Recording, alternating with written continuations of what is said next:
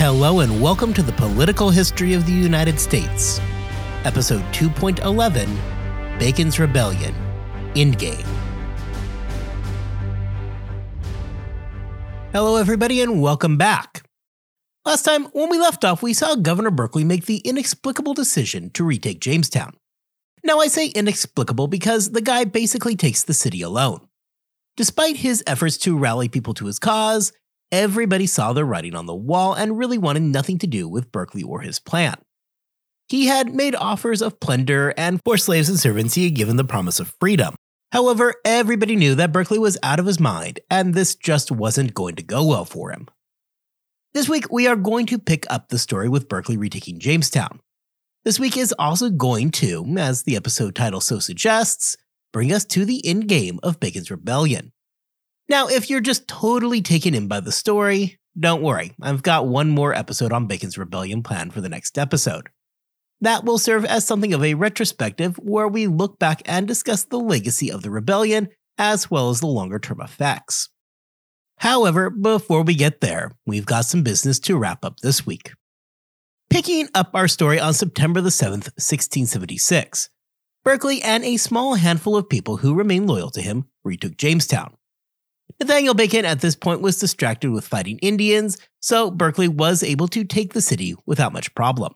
Now, I want to be clear that when I say Berkeley took Jamestown alone, I'm not literally saying the guy walked in there all alone and captured a city.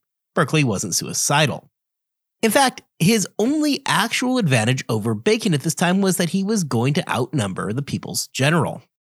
Now, I know what you're saying here. I've just gone on and on about the fact that Berkeley was basically on his own.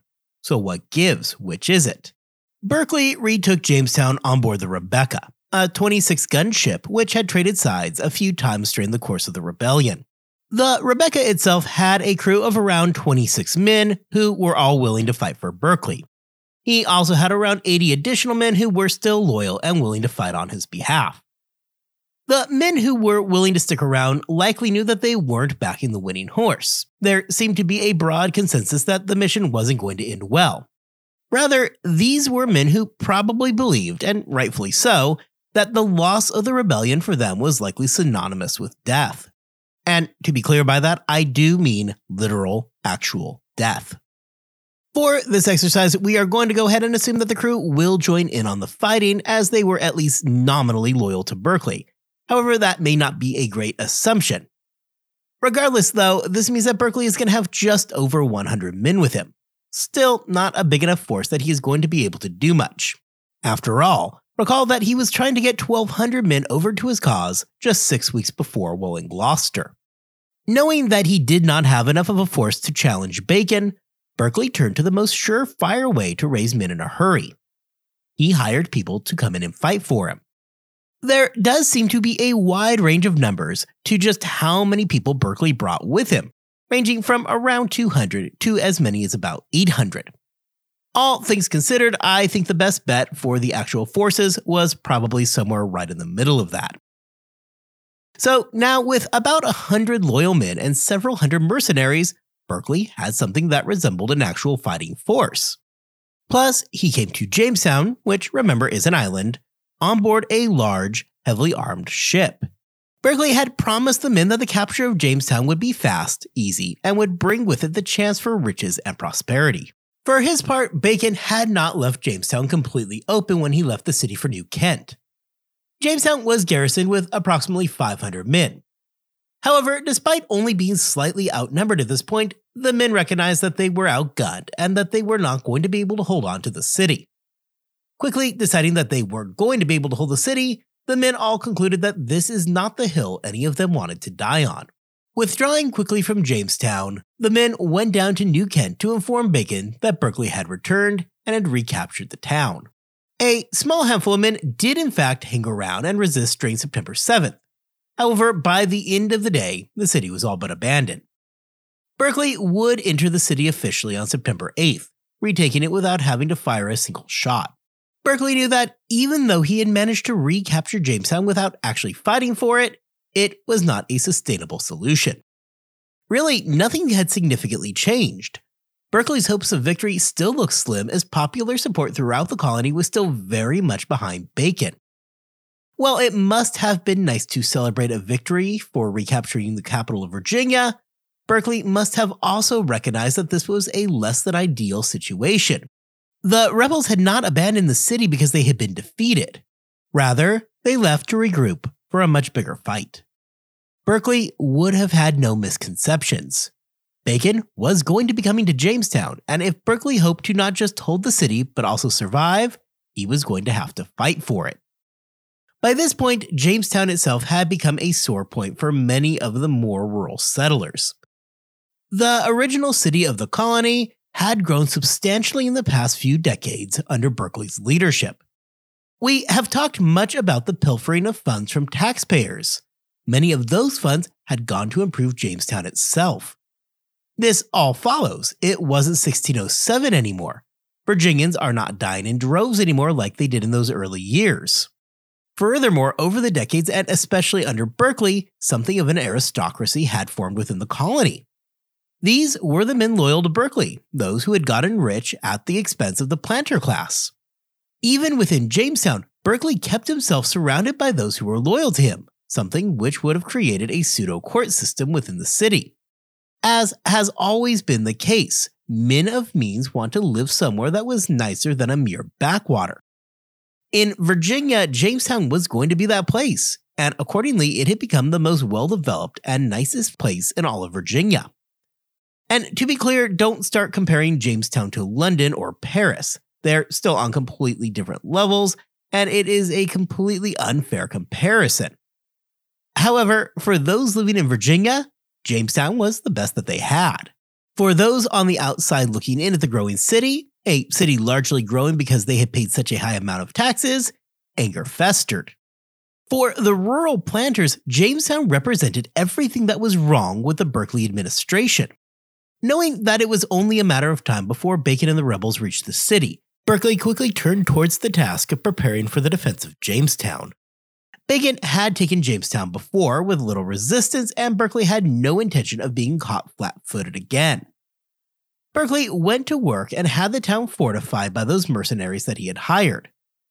For the next 5 days, men worked overtime in order to entrench the colony and surround it with a large wall to keep out the invading rebels. As predicted, on the morning of September 13th, the first rebels arrived in Jamestown. Now, to be clear, do not start imagining that this is some massive horde of people that are just rolling up on Jamestown all at once. Bacon had been out fighting the Pamunkey for the last few weeks, and had a moderate amount of success against them. The Pamunkey people were basically only guilty of being Indians in Virginia at the wrong time and had felt the wrath of Bacon and his men. As a side note, the Pamunkey people were one of the remnants of the Powhatan Confederacy. Following success in the field, Bacon was about ready to pull out when he got word of Berkeley having recaptured Jamestown. Bacon, along with his Pamunkey prisoners, quickly made their way back to the capital. Along the way, it does appear that Bacon was picking up freshmen who were anxious to join in on the action. Throughout the night of the 13th, Bacon's men dug in. By the next morning, they had their own defenses in place for the coming battle. Bacon's men had done a good enough job that, for all intents and purposes, Jamestown was now under siege. The opening shots of the attack came from Bacon's troops, who unloaded their muskets through gaps in the wall surrounding the city. What followed was a running gun battle between the Berkeleyan forces and Bacon's men. The battle for Jamestown quickly morphed into the single biggest engagement of the rebellion.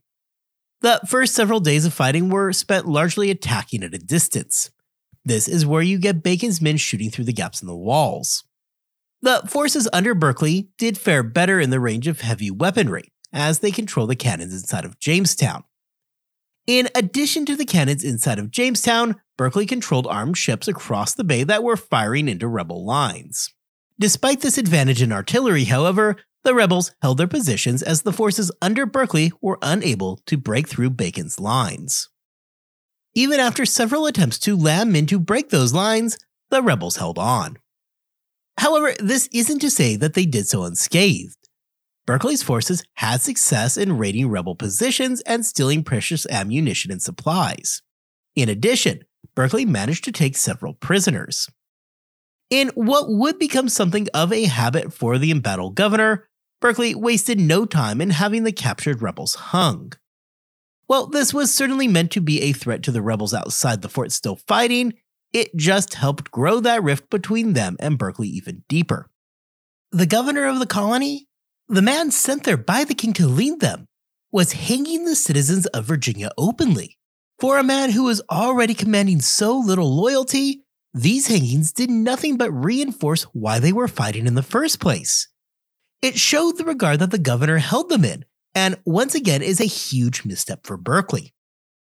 On September 15th, Berkeley attempted to deliver a decisive attack.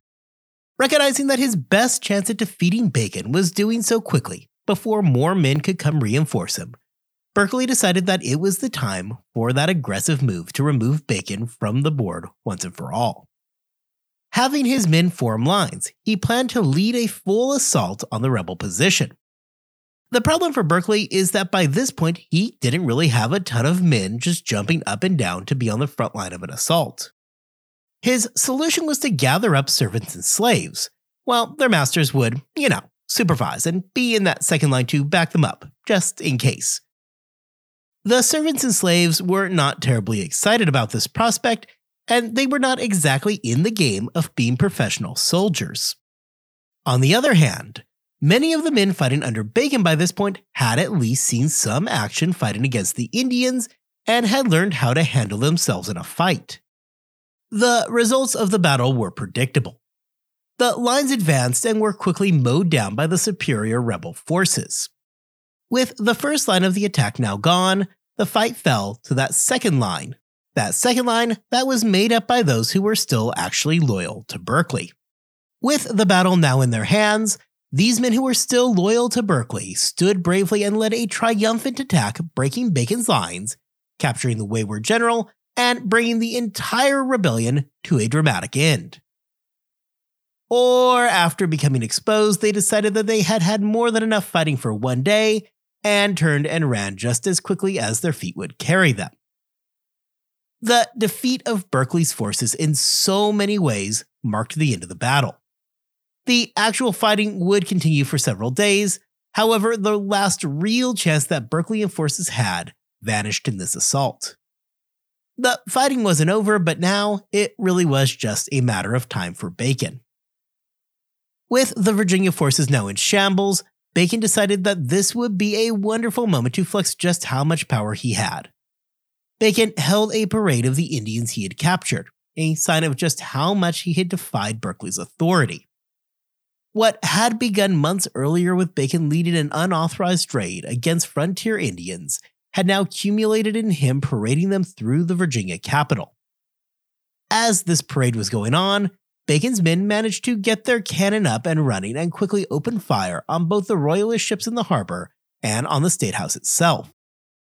So, at this point you might be wondering, what is it that Berkeley is doing? How is he going to mount his comeback? At the moment, however, it appears that the guy has just kind of hunkered down and was doing his best to weather the storm. Undoubtedly, by this point, morale inside of the fort was approaching zero, as Berkeley and his men just hung around, trying not to die.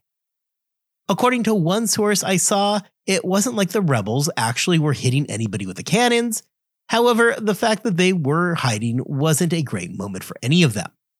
On that note, it is worth saying that I found virtually no evidence that the cannons really do much more during the rebellion than inspire terror.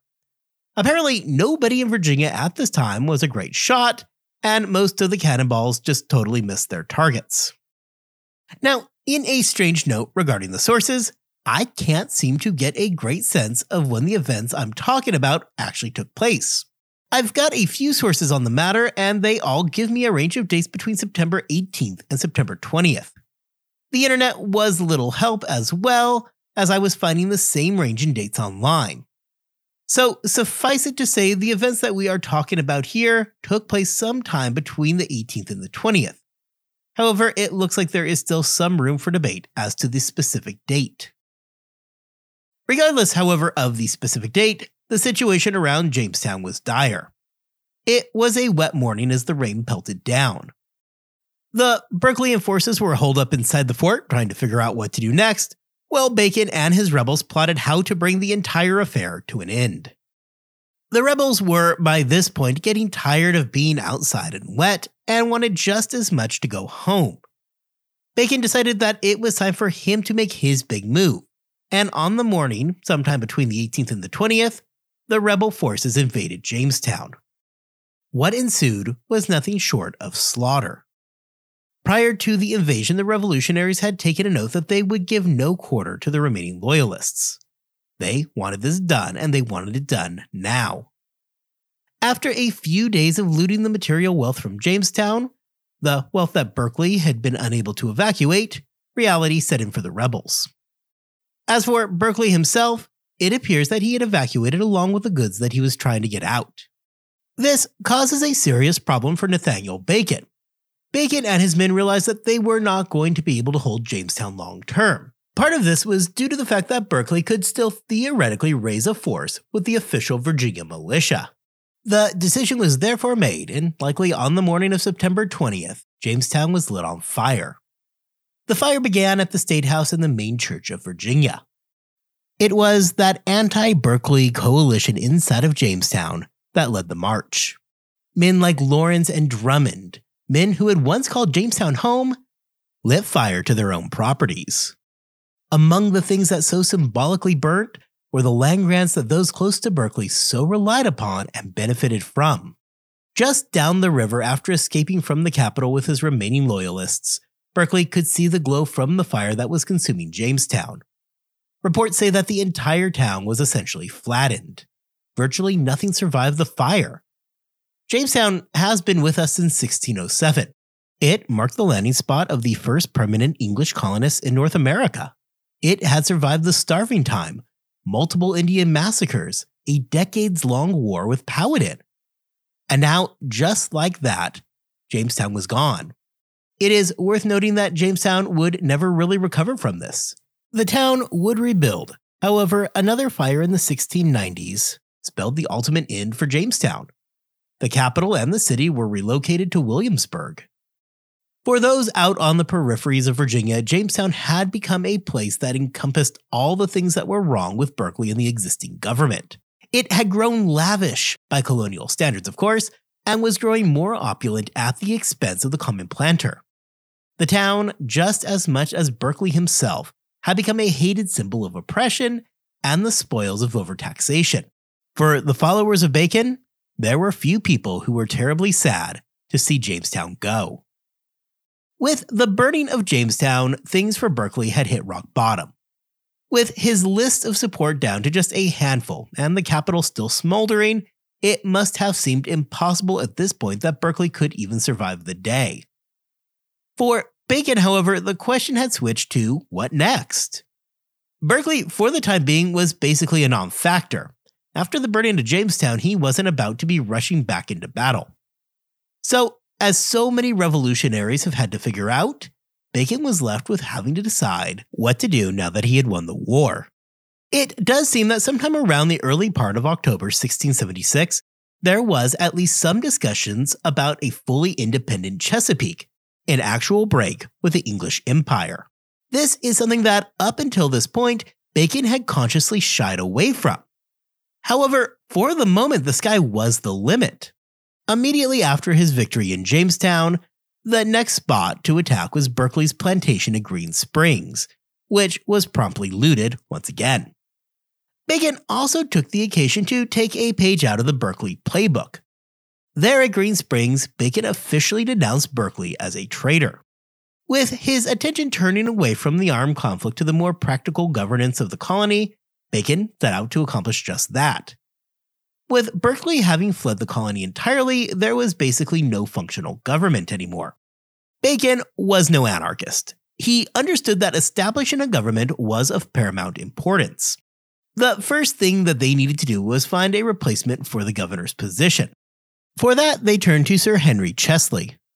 Chesley was a staunch Berkeleyan. However, Bacon liked him for a couple of reasons. First of all, he was a deputy governor, so he had the necessary legitimacy, something that Bacon personally would have lacked. Second, he was a hostage of Bacon's, which is something that gave Bacon an advantage when it came to dictating the terms. Finally, Chesley was viewed as being somebody who was relatively weak. After all, it is not like Bacon and company wanted to place the power in the hands of somebody who would be an actual threat, but rather they wanted somebody who would act as a stooge for those really controlling the levers of power. As we turn to the fall of 1676, the Virginia colony looked dramatically different than it had just a season before. When spring gave way to summer, we were at the very early stages of the rebellion. Then it was Bacon and a small group of men going up against the royal governor. Now, just 3 months later, Jamestown was gone, that same governor had fled the colony, and Bacon and his men were discussing new governments and a potential break from England itself. Beyond that, the rebellion was growing as discontent towards the crown and their policies spread throughout the entire Chesapeake. Maryland was quickly becoming an increasing hotbed. Fueled by what they had seen in Virginia, suddenly Marylanders were petitioning the crown and airing their grievances towards colonial policies. Chief amongst their complaints was the fact that England was getting all the benefit from the hard work of the colonists. Colonists wanted more control over the goods that they were producing, something that the Navigation Acts stood directly in the way of. Secondly, they wanted the additional recognition from the king that all the American colonies should become royal colonies under the direct control of the king rather than the proprietary colonies under the control of money-hungry corporations. In other words, the colonists were sick and tired of being under the thumb of the proprietors whose only goal was to make a profit. They wanted to be a royal colony under the direct control of the king, as were all English citizens back on the home island. With the revolution threatening to explode and envelop the entire region, there were still clearly recognized problems back amongst the revolutionaries.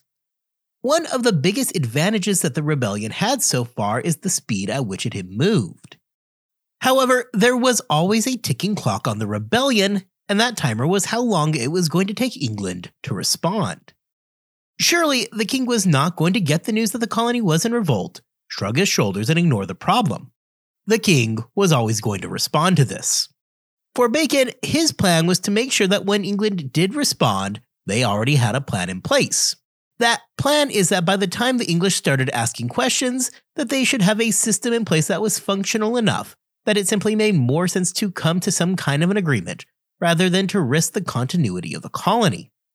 We are going to talk more next week about the English response when it did in fact come. By the middle part of October 1676, the capital of the colony had moved to West Point, a point situated in the middle of Virginia. Bacon continued to grow his territorial gains within Virginia and was coming ever closer to having a fully functional government in place. Those in power had agreed to take yet another oath, pledging their loyalty not only to Bacon's government, but also against all enemies in whatever form that they may come.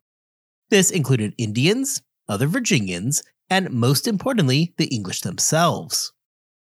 With everything coming together and talks increasing about a full separation from England, it seemed almost impossible that the rebellion could fail at this point. Berkeley had been disposed and everything was going great. However, unbeknownst to Bacon at the time, he had faced his greatest enemy back in Jamestown and while fighting the Indians in the swamps of Virginia.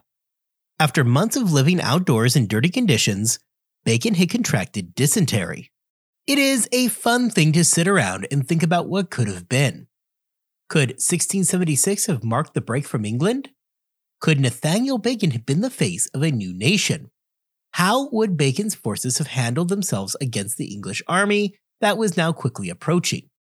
However, these questions are going to remain something that exists only in an alternate timeline. On October 26, 1676, Nathaniel Bacon died. He was just 29 years old. Nathaniel Bacon had become the face of a rebellion that would have ripple effects across the history of Virginia. His rebellion was the first rebellion that England had to face in the colonies, and it had largely been successful. Berkeley had, for the time being at least, been driven from the colony. The very symbol of the abuses and the corruption under Berkeley had been burnt to the ground in Jamestown. While the rebellion would continue on, in many ways the future of it had come crashing down hard on that late October day. The rebellion would continue to some extent for years to come, and the English forces would spend significant time and energy stamping out the remainders of it. However, as something that was ever going to succeed, the rebellion was indeed over. When I say that the rebellion was over, I'm not just talking about the loftier goals, things like Chesapeake independence, which is a thought that absolutely died with Bacon. However, I am talking about the rebels' ability to maintain what they had already gained.